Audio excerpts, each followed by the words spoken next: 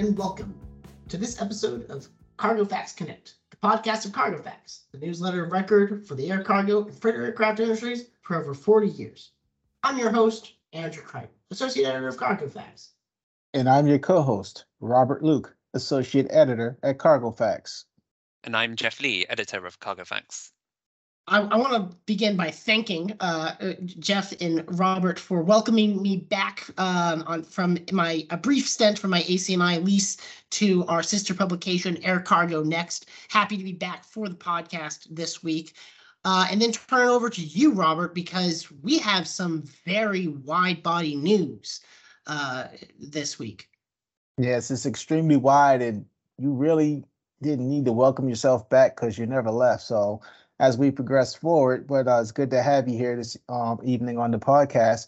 We're going to talk about two major STC holders, or conversion programs, rather, let me correct myself, that have made some significant milestones this week.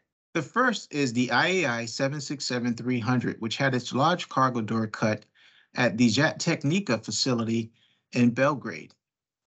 However, IAI also did managed to be the first to cut the 737-800 at its Naples facility's conversion line as well. But back to the 767-300, they definitely brought in the ex-Pegasus Fly aircraft, and that was going to be also in line for conversion, but was not the first one. It was actually the ex-Air Canada, as I correct myself, and that one is going to be converted for Challenge Group, and it arrived back in September. So again, major milestone. Serious congratulations to the IAI team as well as the Challenge Group as they prepare to take on their first 767-300. But not too far behind them, we also had the conversion line being opened up for Mammoth Freighters, who basically had their second freighter, 777 freighter conversion type, the 777-300 ERMF, began preparations to be inducted for conversion. And this aircraft was also promoted today by the company on social media. So kudos to the Mammoth Freighter team as they prepare to get that aircraft converted and underway. This one also is going to make extreme headlines because this aircraft indeed will be the first one for its launch customer, Avia AM Leasing. And once they complete conversion of that aircraft, it is going to establish and open the line at its new facility at Fort Worth Alliance Airport. The Aspire MRO, which I might add, was noted that they will also be able to convert the 777-300 ERMF as well as the 777-200 LRMF at the very same time. And this is an unusual grant approval, or actually approval by the Federal Aviation Administration. So big kudos up to Mammoth. And from that, I'll go ahead and pass it back to you, Andrew. Keep us updated with the latest scoop. You mentioned 767s, and I want to bring up one 767 operated by Air Nippon Airways collided with a ground operations vehicle just yesterday at Tokyo Narita International Airport. Now, certainly I'm no accident investigator. There doesn't seem to be a whole lot of damage to that tug. Very happy that everyone's okay. But that brings me to Jeff Lee. Jeff, you recently were in Japan and toured the ANA facilities. I was just last week, actually, and funnily enough, tomorrow I will be in Tokyo again as I make my way over to you guys in the US. But yes, so I don't know how many people know this, but ANA and Japan Airlines actually both offer tours of their maintenance facilities for free to the public. And all you have to do is make sure you book, I think, exactly 30 days in advance, because the minute those things open up, they're gone, just like that.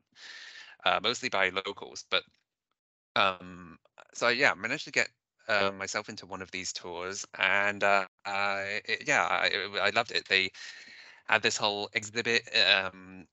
First, when you look through various things, they tell you about the maintenance activities, all that, and then they make you watch a brief film, again to introduce the MRO division, I guess. And then they actually take you into the hangar, and ANA. So these are not at Narita Airport, but at Haneda Airport, which is much closer to the city. And so the ANA has two large maintenance hangars at Haneda, and they split you up into small groups of, I guess, like 5 or 6, and they take you into the hangars, and they take you actually down into the floor, and they walk you around the various planes they have. When I visited, they happened to have I think it was there was a 777-200ER, there was a couple of 787s, there was a 737-800, and there was also an A321neo in there. And yeah, it was just eye-opening. They pointed out various bits and things and what people were doing. And I guess, yeah, it was just being really close to these airplanes. And I guess another highlight was the fact that in one of the hangars they had the doors open, and that happened to be facing the one of the runways at Haneda. And this was, at the time, this happened to be one they were using for landings, and so we we saw several aircraft coming in to land right in front of us. So I mean, yeah, I thought it was too short. It was, I think, an hour and a half, but I could easily have stayed there for, I don't know, an entire day, probably. I can only imagine how you must have been a kid in a candy shop or in a playground. Yes, and I was always the last one when everybody else had moved on. I was like, can we stay for 2 more minutes? I don't want to leave yet. Did you ask them any great questions? I think so. Or, well, no, not too many, because I guess I was too transfixed. But well, happy you had that experience. I want to briefly mention a quick item that we emerged today. Nautilus, autonomous blended wing body aircraft manufacturer based in San Diego, secured a major order. That would be for 20 of its lighter Kona aircraft from Ameriflight. Ameriflight right now operates a mixture of Saab 340s and I think lighter Embraer aircraft with major orders for 15 of the type for the Saab.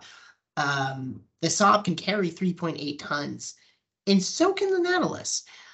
With deliveries expected in 2026, I think the Nautilus is going to be a major player for that airline and will be the mainstay of the fleet once they've accepted all of those deliveries. And it's going to be very interesting to see both the autonomous Nautilus and the Saab 340B operating side by side for that regional airline. So congratulations to Nautilus and Ameriflight on that deal. Before we end, Robert, I believe you wanted to give a special shout out to our friends at Global X. Yes, we definitely wanted to give a special shout out to the Global X team and congratulate them on taking in their first A321-200 P2F, which arrived 2 days ago, roughly about 7:30 in the evening. It was seen making its final approach into MIA after completing its touch-up paint for the painting of the livery on the airframe, MCI. So congratulations to that team. That's been a long-awaited and heavily anticipated arrival of its first freighter, as that will be the aircraft once it completes final testing with the FAA and certification to launch its air cargo division. So huge shout out and congratulations to the Global X team. Also want to give a recognized acknowledgement to the Air Cargo Network team as well out of Malaysia. World Cargo Airlines, just actually added its third 737-800 freighter, all BCF, all and a definite shout out to BBM, whom they've leased that one from, as they continue to grow their 737-800 freighter fleet.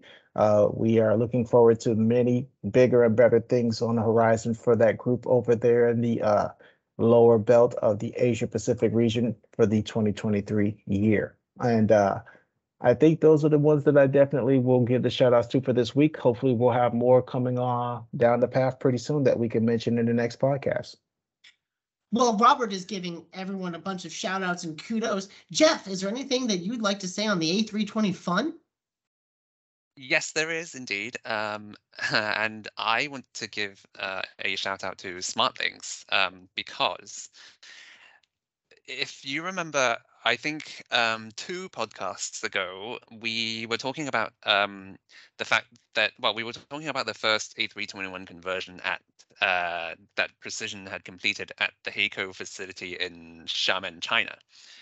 And I was saying how that aircraft went to Montpellier in France, and how there were already 2 other A321 freighters there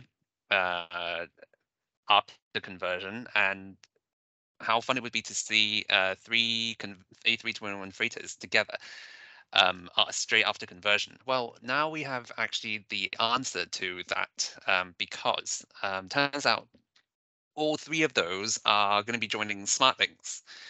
Now, it's interesting because SmartLynx is just adding A321s all over the place. So both from both precision conversions and EFW conversions, and with both engine types. So they have really got a mixed fleet, and will continue to add A321 freighters of various kinds.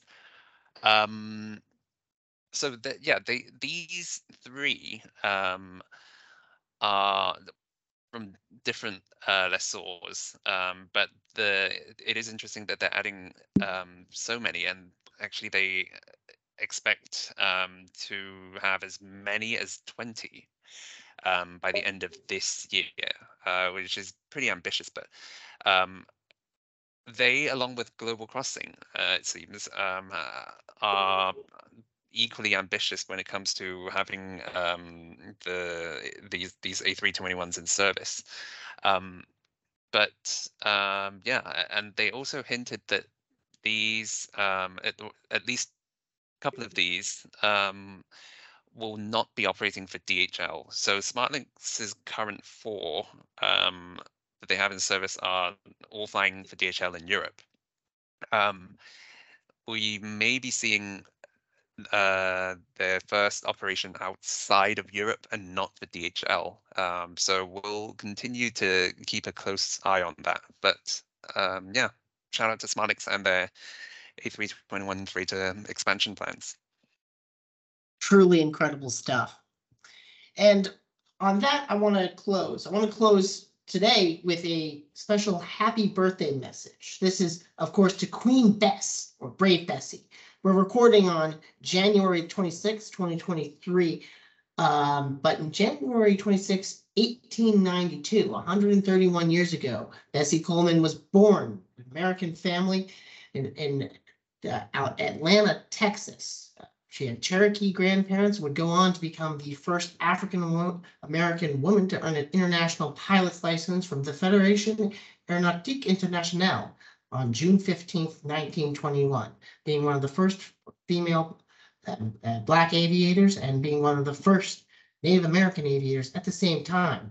She earned the name Queen Bess, Brave Bessie, for her airshow performances.